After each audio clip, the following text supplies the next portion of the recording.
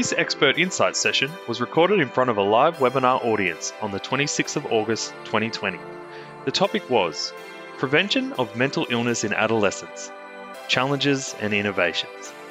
On the panel we had Dr. Elisa Werner Seidler, Clinical Psychologist and Senior Research Fellow at the Black Dog Institute. Dr. Lindsay Brown, Research Officer for the Black Dog Institute's Future Proofing Study. And Holly Saxon, a primary school teacher and lived experience representative. Chairing this session is Dr. Carol Newell. Hi everyone, and welcome to tonight's Expert Insights, Prevention of Mental Illness in Adolescents, Challenges and Innovations. Before we get started, we wanted to give our acknowledgement to country, to the Aboriginal and Torres Strait Islander peoples as Australia's first people and traditional custodians. We value their cultures, identities, and continuing connection to country, waters, kin, and community. We pay our respects to elders past and present, and we are committed to making a positive contribution to the mental health and well-being of Aboriginal and Torres Strait Islander people across Australia. All right. So this is tonight's Expert Insights for Health Professional podcast, and please do check us out on our website. So if you've missed previous podcasts, we are online. You can just Google us. I found it pretty easy to find, but this is also our URL. All right, so I want to introduce you to tonight's panel members. Just let me introduce myself first. I'm Carol Newell. I'm the moderator and the clinical psychologist for the Expert Insight podcast. Now I'm going to go around to our different panel members. I'm going to stop share on our slideshow and get each of our panel members to introduce themselves. I might start with Holly first. Holly, can you introduce yourself? Hi, I'm Holly. I'm the lived experience representative. I've also am a primary school teacher. I've done mentoring work with the organisation RAISE, and also I've volunteered with the Black Dog doing youth presentations across Sydney. Hi, Holly. Welcome to our podcast. Thank you very much for being here with us tonight. Elisa, can you introduce yourself? Yeah, sure. So thanks, Carol. I'm Elisa Werner Seidler. I'm a Senior Research Fellow and Clinical Psychologist at the Black Dog Institute. I've been working here for about 6 years now, primarily in the youth and adolescent mental health space, and I now lead the Youth Prevention and Early Intervention Research stream. And Lindsay, can you tell us a little bit about yourself and your expertise in adolescent mental health? Hi, Carol. Thanks for having us on here tonight. My name is Lindsay Brown. I am a high school teacher historically and also a community psychologist with a particular interest in the journeying of young people from childhood to adulthood. I trained as a psychologist, but I work in a range of different areas. I'm a research officer now at the Black Dog, where I'm working on the future proofing study. Fantastic. Welcome, Lindsay. Welcome, Elisa. So let's start the question off with Holly. Holly, you're our lived experience person tonight to tell us a little bit about adolescent mental health. Now, you've had some experience struggling with mental health challenges during your adolescence. Can you tell us a little bit about the supports that you got at schools? Because tonight is all about schools and mental health as well. Yeah, definitely. Keeping in mind it was around 10 years ago, but there wasn't really much. I went to a public school and then I moved after my mental health illness to Rudolf Steiner School, which is a bit more holistic learning. From the public school, it wasn't much really that available and there was no information given to us. I think I saw the school counsellor once or twice. But also, to be fair, I wasn't going to school either because I was depressed. When I moved to the Steiner School in year 11, I got one-on-one counselling through art therapy, which was really good and that really helped. But I was going to school more then, so keeping that in mind as well.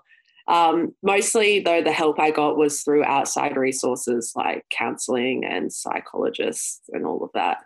Right. So, You know, I was wondering, Elisa, is it possible to prevent mental illness in adolescents? Because Holly's, it sounded like you didn't get much support within the schools. It was mostly outside of schools. Yeah. And I'm going to turn to Elisa now. Is it possible to actually prevent mental illness in adolescent from the school context? So there is evidence to suggest that you can prevent the onset of mental illness in some young people.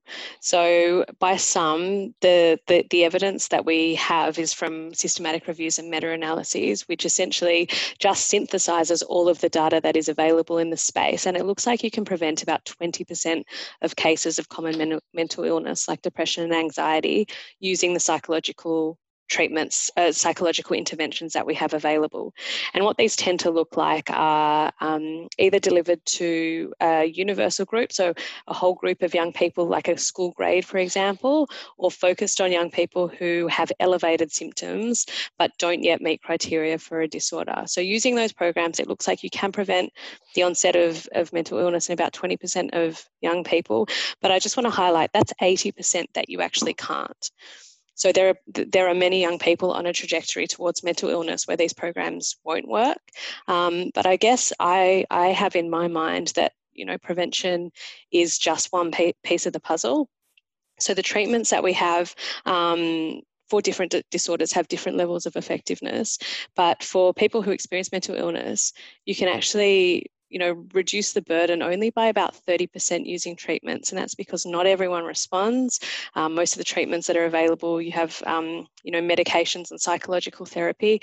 Not everyone has access to these treatments. So that's quite similar to what Holly was saying. Just because you have a mental illness, it doesn't guarantee that you're going to be able to access the best care. It sounds like, even just having contact with a school counsellor, that's not necessarily the same as receiving evidence-based mental health care. And so what I think is, taking the prevention piece, which can account for, say, an additional 20% and putting that together with treatment, that's going to be a much better approach than just focusing on treatment or just focusing on prevention. And that's still one in 5 young people who are on the way to experiencing a mental illness, who with some very basic skills and strategies delivered in like a standardized program, brief, usually 6 to 8 sessions, can be delivered by a psychologist or a school teacher or digitally, can actually prevent the onset of that illness. And so the aim is really to move everyone down the continuum as opposed to, just focusing on that proportion that you can prevent mental illness in.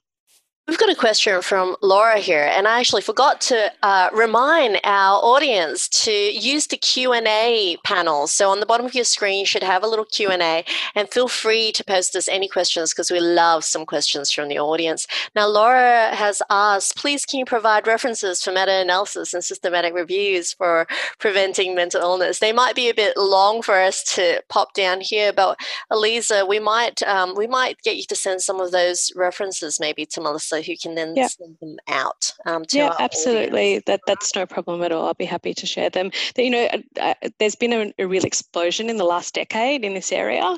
Up till then, it was, we didn't even know that it was possible to prevent mental illness. So there's actually been a huge amount of work that's been done over the last few years. And I'm really excited to look forward. I think we'll see more work coming out. Most of the prevention approaches focuses on delivering something to the individual young person, but I think whole of school approaches, family approaches involving whole communities are really going to strengthen some of the prevention effects that we can already see. Yeah. Turning back to Holly, do you think there could have been anything to have prevented your first depressive episode as a teenager? What would have helped? I think my answer really complements what Elisa has been saying. Like the short version is no, nothing could have prevented it really. But with whole school action, information, knowledge, finding the triggers, the warning signs earlier, it would have made it a lot less severe, and it would have meant that I wouldn't have missed what was a term of school in year 10. Nothing really could have prevented it. That's just the nature of my depression. It was always going to happen, but the severity of it was, I think, a little bit unnecessary because I just had no idea, and it just built up and built up. And then, it's like straw that broke the camel's back. Yes. Complete spiral down. So I think that complements your research or kind of it's the same idea of what you were saying, Elisa. Yeah. And Elisa, can I ask you something? Do you is youth mental health problems on the rise? This is something I get a lot when I'm treating clients. They do say, a lot of people come in and they say, look, we think that mental health problems are on the rise. What does the data say? Should we be worried, especially in the context of COVID-19 at the moment, in adolescent mental health? Yeah, so look, there are a few parts to that question. I'll just start with the beginning. What does the data say about the rates of youth mental illness? Quite clearly, data from the last few years has shown increased rates of mental illness. So we have really high quality data from Australia. So the Mission Australia and Black Dog Institute Youth Mental Health Survey of more than 25,000 young people has shown that the rates of psychological distress, which are indicative of probable mental illness, have increased from about 18% in 2012 up to about 24% in 2018 was the most recent one. So that's a kind of a stable increase of just a few percentage points, but that is demonstrating an increase.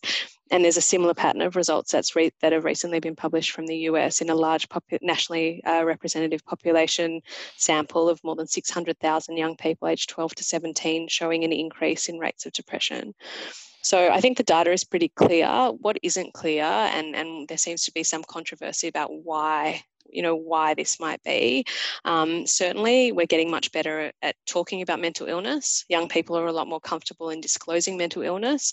So it's difficult to say whether the data is reflecting an increased comfort or a lower level of stigma around the discussion of mental illness and disclosure, or whether that is something that is not necessarily masking what was there before, but is actually showing an increased rate of psychological distress in young people.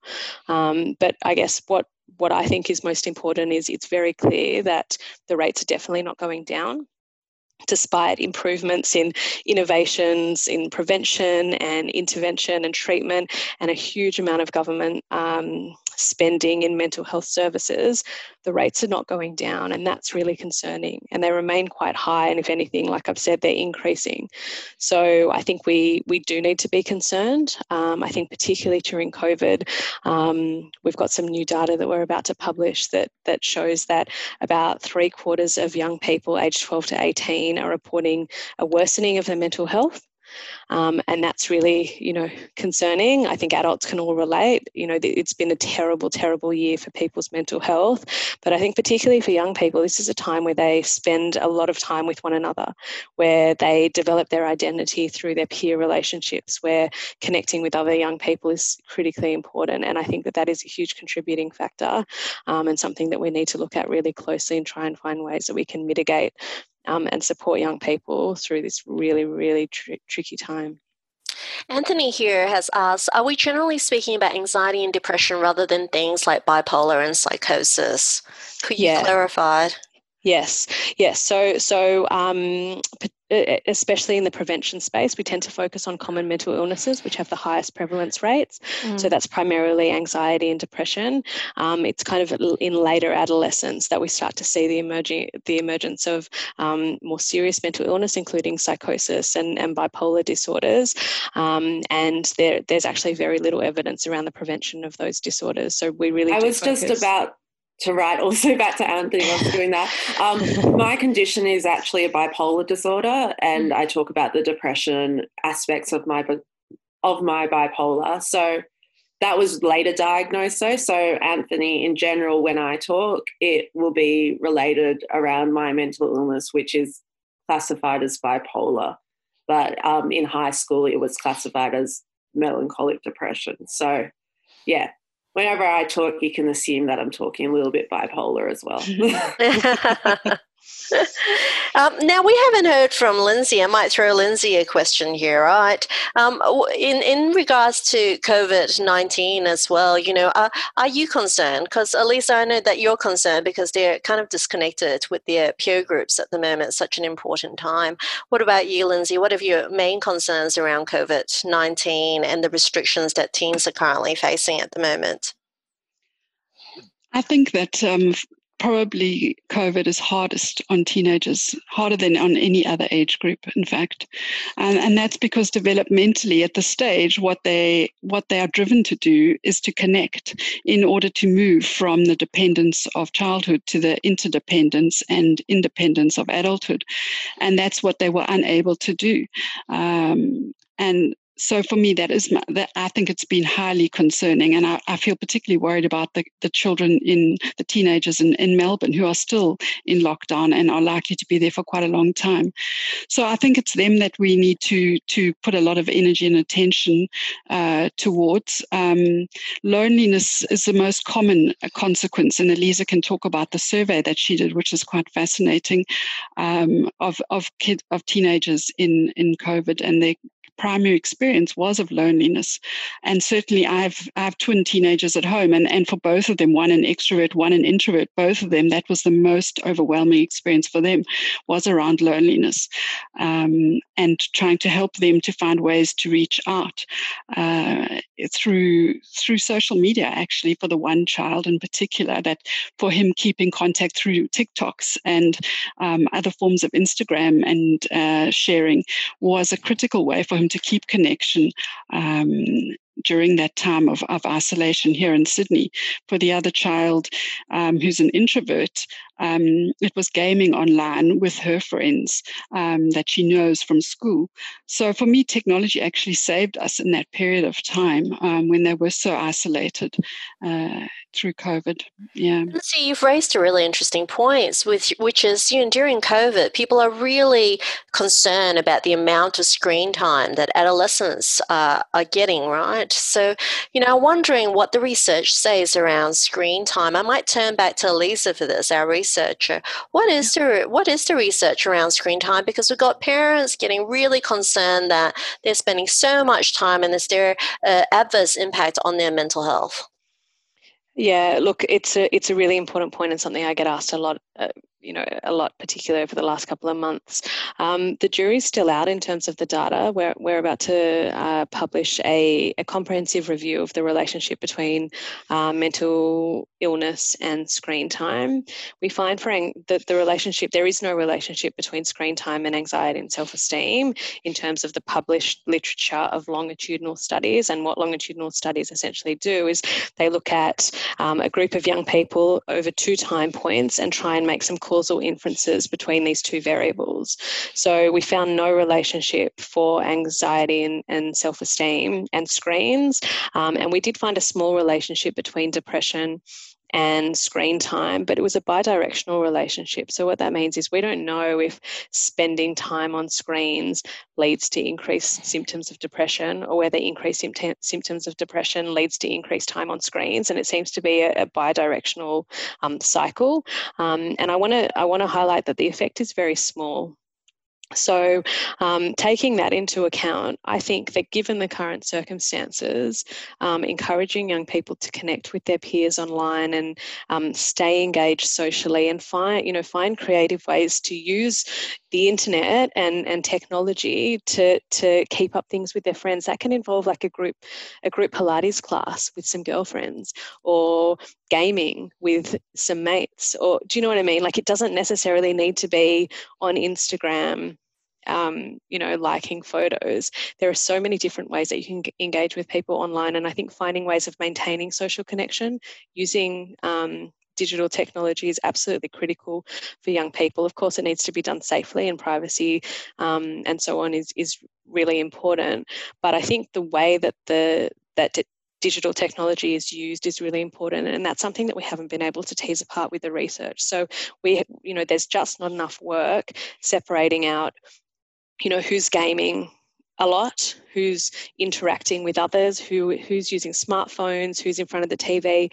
That the reason that screens are used and how people use that for interaction, I think, is really important, and will be something to look at in the future in terms of the research disentangling this common perception between screen time and mental ill health. And it's really unclear what the screen time guidelines are based on, because it's certainly not empirical evidence. Yep. I hope that answers your question, Ben. And I think John's also asked some questions about video games as well. And it is really hard to disentangle between social media, screen time, and video games as well, right? Yeah. Look, I will just say there is a literature around gaming addiction, and it's quite clear from that literature that is unhelpful, and that's not what I'm talking about. I'm talking about kind of screens in general. Yep, absolutely. Okay. I always found after doing chatting, I feel much more positive energy for myself than if I just go on Instagram and look through posts. Generally, when I'm feeling really low and I want to feel worse, because that's what happens when you're depressed. Sometimes you just want to feel it. I'll go on Instagram and just look through it just because I'm like, oh, well, can't feel any lower. But then if I talk to my friends on Zoom or by text when I get the energy to, I always find that's really positive. So sometimes I think it's the type of screen time you're getting as well as just general screen time.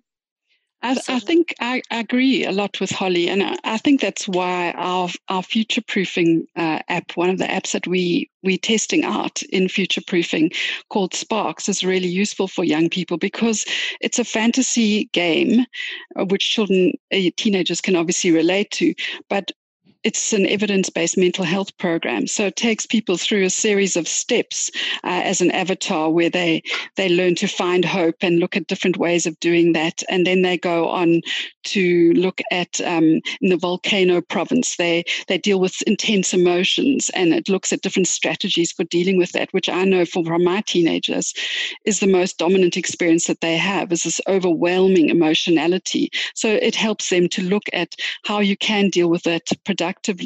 And then they go on to the mountain province where they have hurdles to overcome. And then they look at how they can problem solve around that, different steps that one can use for problem solving. And then on to automatic negative thinking in the swamp province and how you can challenge those ideas. So there are ways that we can use online games in productive ways to help people's mental health. I think my own teenagers have played the game and I found it extremely useful. So an anonymous attendee has just asked for the name of the game again. Is it called Sparks? Is that correct? Sparks. It is now available in Australia, says Wendy. It's actually not. It's available through the Future Proofing trial. Yes. Okay. Yeah. So tell us about future proofing, Elisa. This is a good point for us to talk a little bit about the research that's happening with adolescents in your study. Yeah, so future proofing is really exciting. I'd say it's the Black Dog Institute flagship youth mental health project at the moment. And essentially, I'll give you a bit of background so that you can understand it to a greater extent. It's basically off the back of quite a small randomized control trial that we did in 2016, where we looked at this game Sparks and we gave it to Year 12 students across 10 high schools, about 540 students it was, and we asked them to play the game in the lead up to the HSC. And we were interested in whether it's a quite a basic game. There's 7 levels. Lindsay did a great job of describing it, so I won't go back through it. It's based on cognitive behaviour therapy principles, but it's a bit more engaging, and it was developed by young people with mental health professionals for young people. And I think that's something that is sometimes missing in some of the adult interventions. They're not easily tailored to young people because the way of engaging young people is so different. And basically, much to our surprise, we found that doing this program for 7 weeks, 20 to 30 minute modules for 7 weeks, actually reduced young people's depression immediately after they finished playing the game. But those gains were actually maintained 6 months later, just as they sat their HSC. So they're the final school exams. It's the equivalent of the VCEs in Victoria. And we know that school study and school exams is among one of the most stressful things that young people go through. So we were actually really encouraged by this. It was delivered universally, so to the whole of Year 12, without any selection based on who had symptoms or who didn't. It was just everybody got it, and we found this effect relative to a control group who didn't receive it. And so really encouraged by this, we wanted to ask the question whether you can actually do this at scale in schools. Mm-hmm. Can we deliver this program to thousands and thousands of young people across Australia, not just in metropolitan Sydney, but across the state? Can we get to rural and remote communities who often don't have access to nearly as much psychological care and support as you can get in the cities? And can we expand it even beyond New South Wales and across Australia? And so that's the core premise of the Future Proofing study. There are a few things we learned from the original study. It's really hard to work with Year 12s. They have almost no time in the curriculum. And it was a real battle for us to get kind of schools to sign on and parents to think that it was a good idea that they give up a few hours in their final year to do a mental health program. So we've now moved to Year 8, and I think that's consistent as well with some of the evidence suggesting that if you really want to prevent mental illness, you've got to go younger. There's a huge spike at the beginning of adolescence, and I think the younger we can go, the better.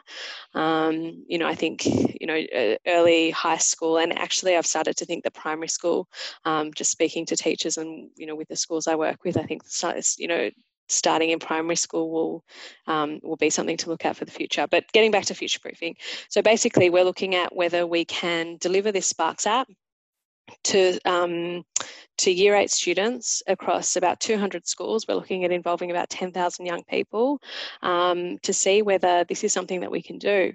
How can we implement it at scale? And there's a few innovations with this study I guess I'd like to talk about. The first one is that we'll be following young people up for 5 years. That is so uncommon in prevention studies, but really, really important because we don't actually know what the long-term effects of these programs are. Most studies have a 12-month follow-up, so you can see how young people do, in the year after they've done some kind of intervention. But what that misses out on is what happens after that. And if you really want to test prevention, you need to track young people over time and see what happens, see how it evolves, see if there are any long-term effects. So I guess that's the first thing. The second thing is that for young people who are having a hard time, they do Sparks, and if they're still struggling a year later, those who show high symptoms then get offered a second intervention. So they get offered an intervention that focuses on sleep, and sleep is a key factor in a lot of mental illness. And when you think about it, if you go to the doctor and you have a virus or I shouldn't say a virus in these times, but you have something, the doctor might prescribe a medication for you. And if it doesn't, and they say, if you don't feel better, come back and we'll try something else.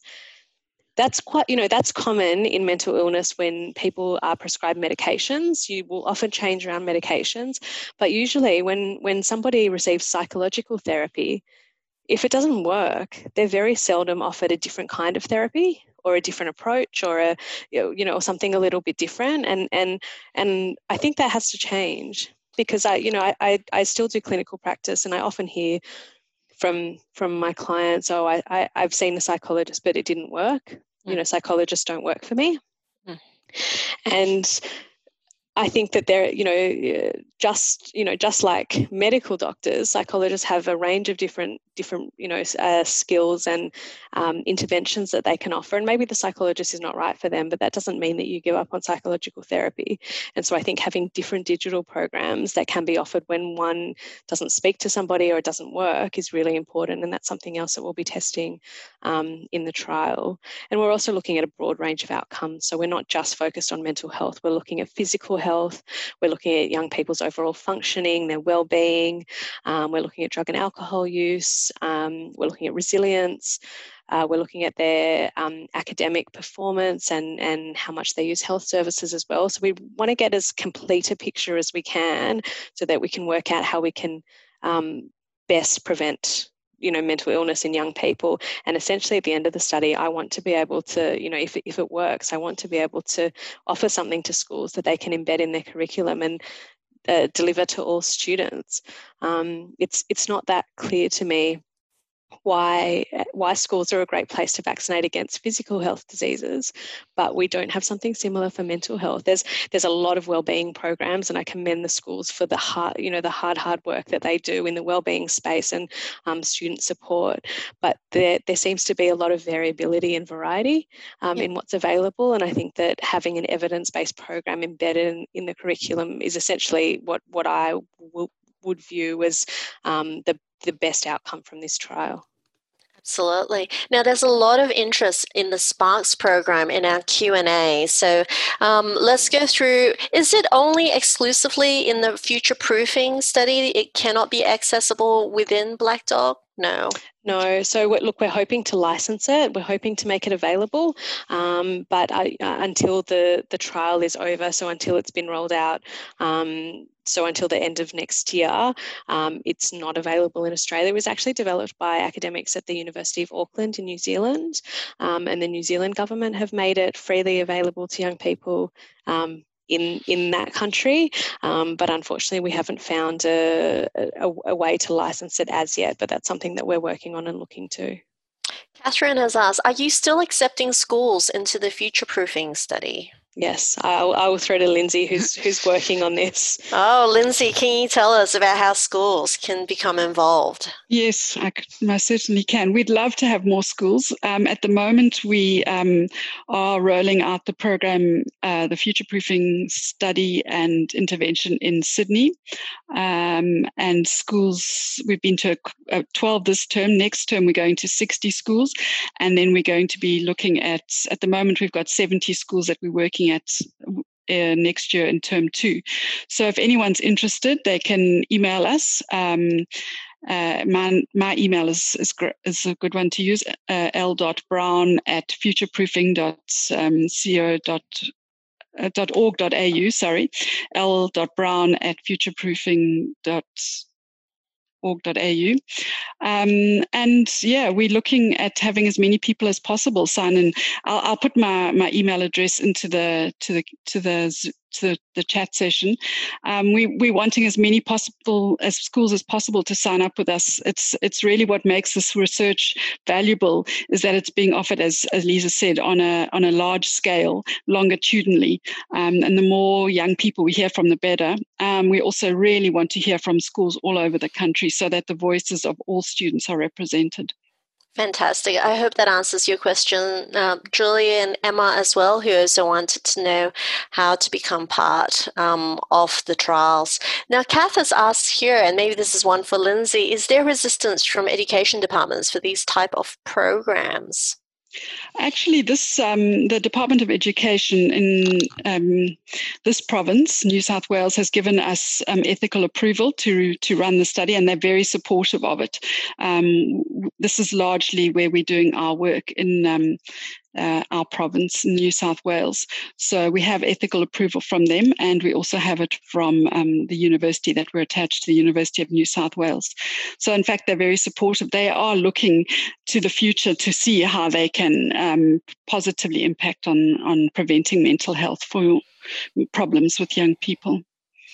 Now, can participating in Future Proofing study help a teenager recover from the effects, the isolating experience of COVID-19?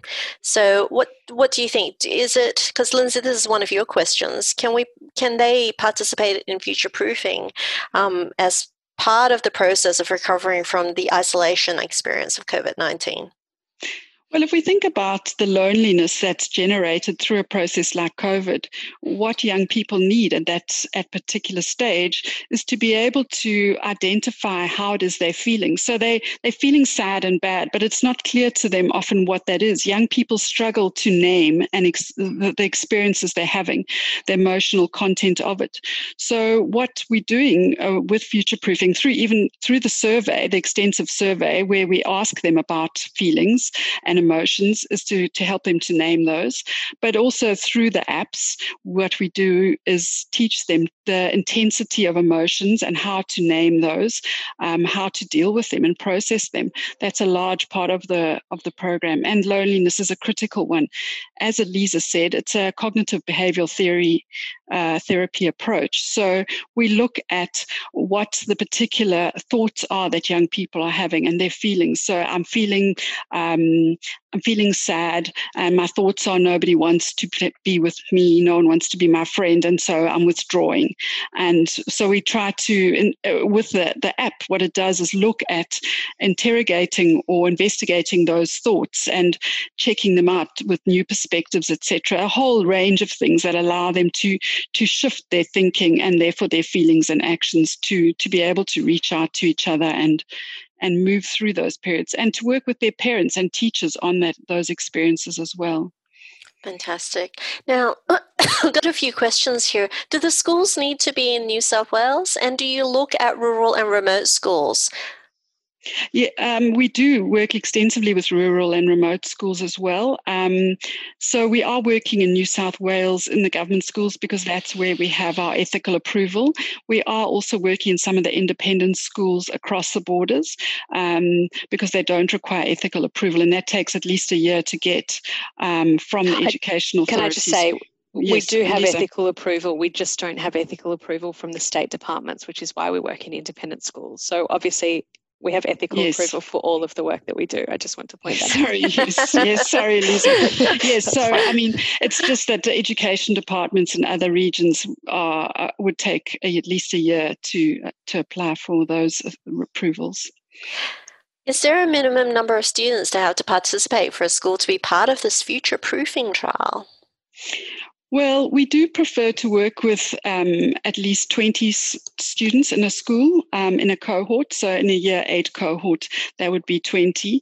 Our experience is that about 50% of the parents sign consent to participate into the program. So we do need to have quite a large number. We do support schools extensively to get the consent, but we do need consent from parents because it is a mental health program. The parents need to consent into the program.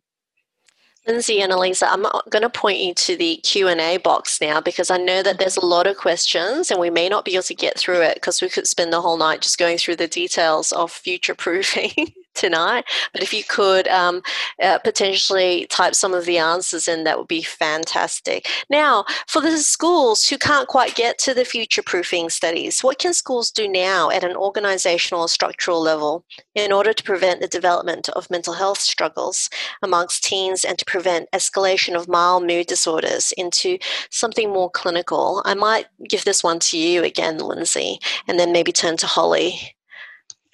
What can schools do now? Well, I worked as a teacher in a school here in the northern beaches of Sydney in a senior high school for a long time. And there were a lot of people committed to the schools, taking responsibility for the mental health of young people, which is so essential because obviously students can't academically progress well if they're not feeling mentally strong and well. So teachers and educators need to work with this. So schools need to work at an organizational level. So there needs to be a culture around pro-mental health focus in the schools, and that involves often the leaders of the school taking responsibility. I know, for example, in our staff room, if there was a child who was clearly struggling with their mental health, there was always a sense that we needed to support that child rather than actually fix them or deal with them. So there needs to be that kind of emotional approach to young people at an organizational and cultural level. And then, of course, there's a pedagogical level where, as Elisa was saying, we need to integrate well-being training and learning into the curriculum at a social and emotional level for young people. I'll just cut you. Pedagogical, for those who aren't teacher know-how, is how we teach and why we teach. Thanks, Holly. Yes. So essentially the content of what we're teaching and how we're teaching it needs to integrate social and emotional learning fundamentally, just as Elisa was saying, as physical health is prioritized. And then, of course, at a relational level, teachers need, and maybe Holly can speak about this because she's more recently qualified as a teacher, to talk about the ways teachers can use relationships positively to build the mental health of students. It's not something that when I was trained as a teacher, that was any part of our learning. And I had to go and become a psychologist first before going back into schools as a teacher to learn how to do that work with young people. Yeah, absolutely. I recently taught in an educational studies department at a university, and it's still not part of the program. Is that correct, Holly? Yep. And it's something I've been up in arms about for a while with my university. But everything Lindsay said from a school's perspective is right. Basically, it needs to be an organizational structure of the school and a foundation of the school. And what I found personally is schools are still grappling with it. Well, these are my experiences in primary school, where there's no sort of one style that everyone goes to. Everyone's sort of trying out new things. Next year, trying out something else, trying to find something that fits. So it's still pretty messy, I think, from a school point. And like the work that you guys are doing is trying to tighten that up, definitely trying to get more evidence-based practices involved in that. But also just as we know about mental illness generally it can hide. You might see a child who seems perfectly fine and they're suffering inside. So as teachers, we've got to really create, a lot of people don't want to be seen as that. So as a teacher, you've got to make sure you're a person that they can come to and just reiterate that and try and make it, you can be someone they can confide in and something like that. Because I was really thinking about it, and you can't, like, some kids just don't want you to know. So you've got to make sure as a school and as a teacher there is someone that they can come to and that they know they're there to support them if they do get the courage and the bravery to actually go up and do it, like, which is extraordinarily hard. But yeah, so from a school level, it's just got to create this culture in the school with the students and with the staff. Because if the staff can't feel like they can take a mental health day off, they can't really practice what they preach almost, you know. So then it needs to be a school-wide initiative. Yeah. And teachers in schools are always clearly identified as the ones that students do or don't go to. And I think that's problematic, because it should be that all teachers are students. That students want to go to all the teachers. In our staff room, there were 40 or 50 of us, and it would always be the same teachers that were called out to go and talk to the students. And those kinds of skills that those people had that were almost innate in a sense need to be prioritized as part of the learning that teachers have at university. They need to learn about the social and emotional development, the developmental needs of young people, how to activate that, how to identify mental problems on the continuum, to see the initial signs, how to help people when things get bad, how to prevent mental health problems. What are all the things you can do? There's so much that they could learn that I assumed would now be part of the school curriculum, but is the teaching curriculum for teachers, but isn't.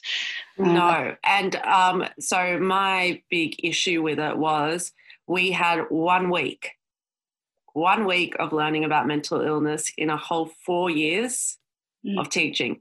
And that 1 week is one lecture and 1 2-hour tutorial. That's it. And so, you know, with me being me, I tried to really fight this and do it. But essentially teachers coming out of unis, or at least my uni, which is quite a well-known, prestigious uni, are coming out completely uneducated about mental health issues or, you know, just general well-being issues. So it really at the moment needs to come from the schools, because it's not coming by the universities. And Holly, are there much professional development opportunities to learn about mental health, or is it pretty scarce at the moment for teachers?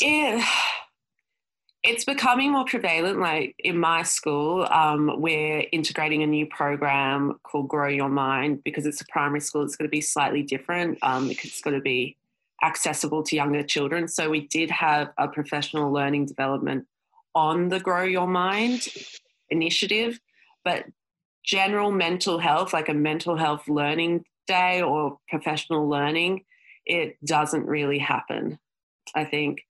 But then also a part of being a teacher, you have to yearly do a safety check, so like an e-safety course, and that covers mental health illness as well. But yeah, it's not like we get for CPR training, we get a whole kind of 4 hours on learning how to do CPR. We don't really get that for mental health, you know. As someone who's done a mental health first aid course, like emergency response, actually, that's kind of important, you know. Yeah, so I think that I think it's covered some of the questions we get here. I've got down here, which is what changes could be made to the training of educators that could impact positively in young people's mental health at schools. And it sounds like having some sort of basic training at a pre-service level would have made a difference for you, Holly. Yeah, definitely. Well, for example, in my uni, the third year of my degree, I got another depressive episode. And most of my friends, this was their first experience of hearing about depression at uni. And so I, luckily, by this stage of my life, that was my third time having a depressive episode. So I could very clearly kind of explain what was happening rather than if I was in high school and just going all over the shop. But that really drew my attention to how little these teachers know, these pre-service teachers know, unless they've had their own personal experience with it. And yeah, so I found I was sort of educating them to an extent about mental health, and the uni wasn't. Yep. I think it's also important for us to think about how parents manage in those situations, because as a teacher and a psychologist and a parent, I can say that when my kids got to their adolescence, I really had no idea how to parent them through that. And it sounds, as though one ought to know. But actually, I've needed to work with parenting experts to help me through a whole range of issues with both of my teenagers. I think we assume that parents should know what to do because they were parented, but many of us had parents who weren't taught to parent either. And there actually are particular things that one can learn. I've learned over this year in particular, where we can help our kids. We can learn to identify when things are tough because they don't actually explain to us. They don't tell us when things are going badly. We can see things are not great, but we don't really know what's going on in the internal world of teenagers. They have their own private and secret world much of the time, and we need to learn to identify the symptoms, to work with them, to find ways to support them. And we actually could be taught a lot of those things. And I've thought often about how that could happen. I think schools are a good place for it to start. When I worked for Relationships Australia, we used to run programs at school in the evenings, and parents would come along and we would talk about parenting skills. And those parents, I think, found it very helpful. But I'm not sure that there weren't many of them that came along. And we need to find ways, I think, to allow parents to realize that this is a skill. It's not something that we automatically, instinctively know how to do. And you really realize that when you have teenagers. So who, where, and how can parents turn to for support if their teens are struggling with a mental health challenge? Eliza, who can parents turn to? Yeah, look, I mean, it's really tricky because the same thing is not going to work for everybody. I guess as a mental health professional, I can direct people towards some online resources where there is information for parents and carers about how you might want to start supporting your young person. I think before you even get to that, though, I think, listening and attending is really important, and it sounds obvious. But often, things are very busy in homes and households with siblings and work and all sorts of things. And I think just slowing down and just taking note of what your young person might be experiencing and giving them an opportunity to share it with you. They may not, and they may wish not to talk about it, and that's fine. But I think given the right circumstances, often I have a lot of people say that the best conversations they have are in the car or when they're walking, when you're not making eye contact and you're not in an intense situation with your child, but rather it kind of evolves more organically. So I guess before you get to all of the support resources, I'd say just to take the time and ensure that there's an opportunity for your young person to tell you what's going on if they want to. Yep, absolutely. In that real kind of active listening and just not necessarily talking or saying a lot, but just really trying to understand and engage with them. Yeah. And then there are a whole range of resources online. So there's some really good parent resources from Reach Out. Headspace also have a carers a portal and part of their website that parents can go to, and they can actually call up and get support from a mental health professional. Origin, the youth mental health organisation in Melbourne, attached to Melbourne Uni, also has some stuff on their website for parents, and they can also be connected to a clinician. I guess, there's a whole lot of online parenting programs which are quite popular, like Triple P. I guess it's more around finding, tailoring what you need based on what your young person is experiencing. And sometimes getting that one-on-one support is really important. So a good place to start is by having a discussion with your GP if you're concerned. And there are a lot of psychologists and mental health professionals who specialise in supporting parents to support their kids. So even if you have a teenager who, you may be able to get them kicking or screaming into therapy. I've certainly seen my fair share of young people who don't want to be there. Me too. Been there. Yes. But it can also work to just work with the parents and find out what's going on at home. And, you're working with the parents essentially to upskill them in how they can support their child can be really powerful as well. Absolutely. And a gentle reminder also to the parents who are struggling that you also need to take care of your own mental health as well in the process. Lindsay, do you have anything to add to that in terms of extra resources or tips for parents? I suppose what I've learned this year when things started to go a bit pear-shaped over the COVID time was to recognize that I actually needed to put a lot of energy into the children, my teenagers, in a way that I thought I was over from the early intense years of parenting toddlers. I have twins, so I thought that time was, intense. But this, I've learned now just to tune into them, to be present for them, to play with them, to engage with them, to find what their interests are and engage with those, to take them seriously and listen to them. And I've learned an enormous amount in that process, respecting them, seeing that they're actually amazing young people coming into their own way of seeing the world and thinking. So it's an intense period and it's very active. I think parents need to recognize that we have to de-stress, as you were saying. We have to have less on in our lives so that we are available to them. It's a particular short period of time in our lives where we actually can influence and engage with them. They're very experiential young people. They want to experience things. So I've spent a lot of time, for example, teaching my son to drive. And in that process, as Aliza was saying, you're in the car, you're next to them. There's a lot of conversation that happens. And I'm there and I'm listening and engaging. And I think we have to put the effort in and the energy in, and that's a large part of it, and not interrogate them. Learn that what I've really learned this year is that it's about connection and not control. You cannot control young people. You have to learn to to build your relationship up so that it really allows you to engage with them through that. Well, so could I add to that? Yeah. I was just going to ask you, you've been through this experience yourself. What would help a young person really connect and seek mental health support? Please go to your teachers as well. They really care. And although, I might have run us through the mud a little bit with, saying the lack of training we get, we do get training. We have experience with other children. We can see how they compare. And also we have access. Every school has access to a school counsellor. And so what happens with us is we can also find resources and advice and lots of different things that, instead of you going outside and looking for it yourself, we can help you in the local community as well.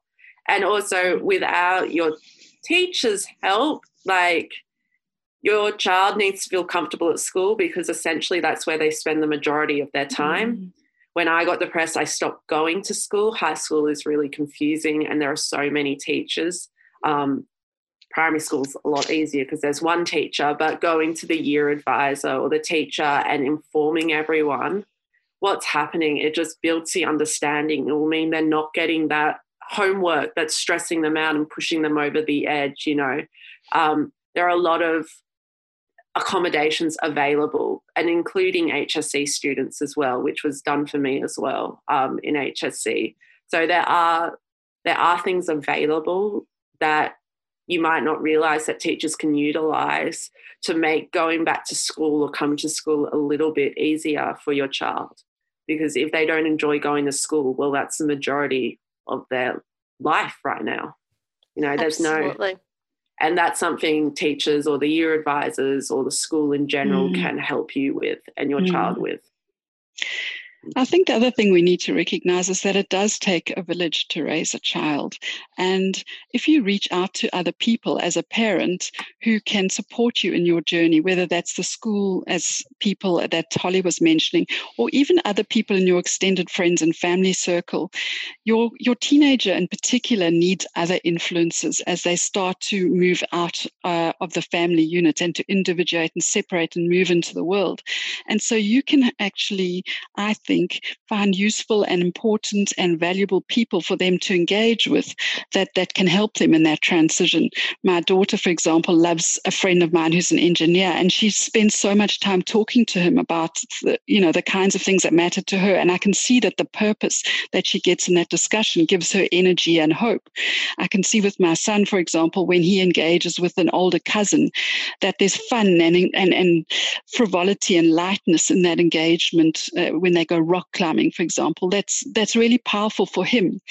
So I think we need to be open to asking people to help us in this journey as parents and to helping other people who need it. I've done similar things for my friends with their kids. There are a lot of people who will help. Yeah, one more thing, not being a parent, but being the person with mental illness. A lot of the time, like my friends or family, they find it difficult to share my story because it's mine. And as a result, they don't share it with anyone either. And it can internalize them. So, you know, as being a carer, essentially, which was my mum was my carer, you've got to also worry about, you've got to take care of your mental health. And that means sharing how you're feeling as well. Because it's not only happening to your child, it's happening to you and the whole family as well. Has an effect on everybody. So I think from my experience with my parents, they want to give everything and make you do all you can to make you happy or something like that. But in the process, they're shielding off this huge life because they feel like that they can't share it with anyone else because it's their issue. And I think it's really important to find, as a carer, trusted people that you can talk to about it because it's happening to you too. And if you break down, then, you know, it's just a cycle. It's such an important point, Holly. I'm so glad that you raised it, because I think something that we're seeing specifically around COVID is that everyone's mental health is deteriorating, and the effects seem to be worse for women, for carers, and for parents of younger children. And I think that's really important because, you know, it's almost like that thing they tell you on airplanes, like you got to have your own mask on first before you can, you know, do that for anybody else. But, you know, like I think, you know, a huge shout out to parents and teachers and carers who are not only going through all of this for themselves, but also dedicating so much of their energy and time to looking after somebody else. And so I think, you know, engaging, you know, I don't really like, or I don't know, it's open for debate, but people talk a lot about self-care in the popular media. I prefer to say do things that make you feel good and keep you well is really, really important, because without that, you're not going to be that as useful as you could be to the people around you. So as we head towards the end of this hour, I want to do a quick whip around in terms of one tip that you can give to our teachers and our parents, maybe even the young adolescent that might be listening in to this podcast. What's one tip for adolescent well-being? We might start with you, Eliza.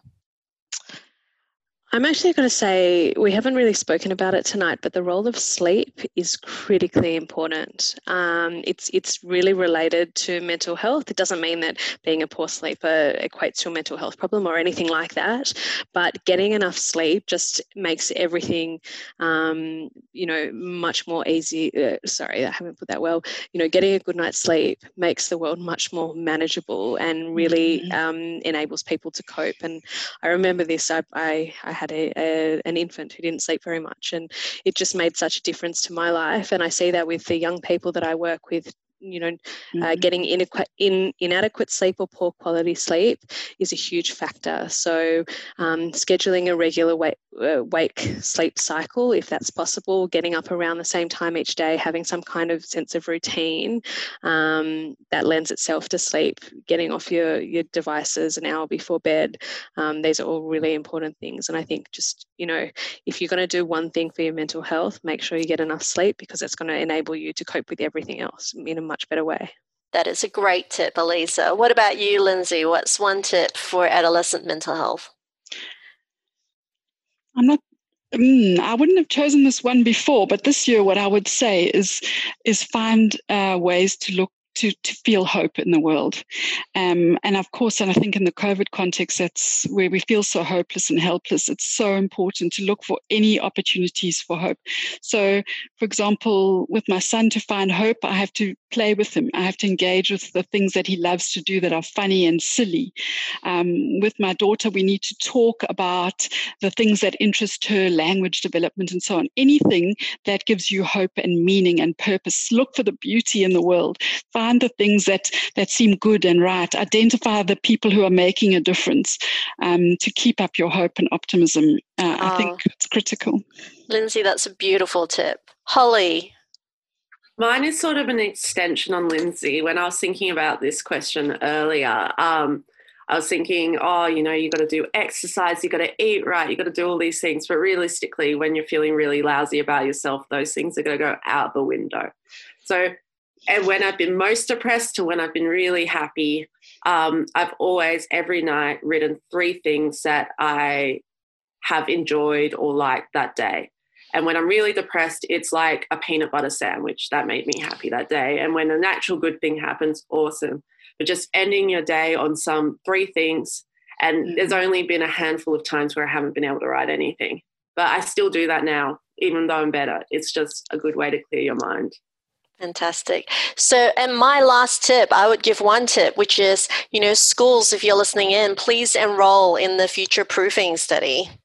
So here we go. Now, I've got a few things before we finish up today. Please do use our resources at the Black Dog Institute. We've got quite a number of education courses coming up. And if you want to find our previous podcasts, if you know of anyone who's missed out on tonight's podcast, please do check out our podcast website. There are also online tools as well. We've got the 10, the Essential Network, as well as My Compass. A really great app that can be used to support you through this period, COVID-19, but it actually existed before COVID-19 as an online tool. And we also have the Black Dog Institute online clinic. Somebody asked about whether Black Dog has a preferred list of psychologists. We actually have our own clinic at the Black Dog Institute, so do check us out. Thank you, everyone. Now, before we end, I just want to remind you that our next podcast is on the 30th of September. It's going to be on therapeutic frameworks explained. We're going to have a look at the different psychological frameworks that are available at the moment and talk about the differences and similarities between CBT, ACT, schema, DBT. And we've got a great lineup for you. Thank you for joining us tonight, and I want to thank my amazing panel members for some of the great tips that you gave, covering also the future proofing study, and hopefully for the high school and teachers listening in tonight in New South Wales, please do contact Lindsay. She gave you her email earlier. Can I just repeat the email, Carol? Sorry. Yes, you can. Go for it. l.brown@blackdog.org.au. Thank you, everyone, and good night. Thank you for listening. If you'd like to hear more of our podcasts, subscribe to and review Black Dog Institute on iTunes or your preferred podcasting platform. If you're interested in knowing more about our educational programs and research, please visit our website at blackdoginstitute.org.au.